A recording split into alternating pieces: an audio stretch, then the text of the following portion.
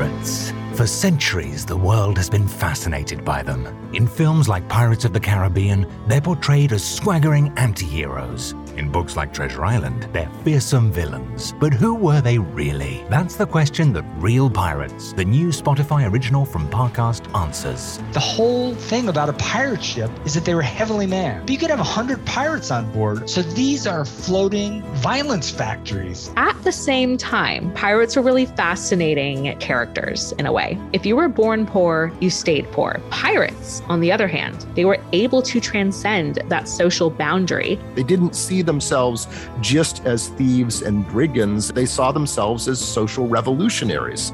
Set sail under the Black Flag alongside notorious outlaws like Blackbeard, Charles Vane, Anne Bonny, and Mary Read. Join us for episodes airing weekly starting November 15th. Follow and listen to Real Pirates for free on Spotify.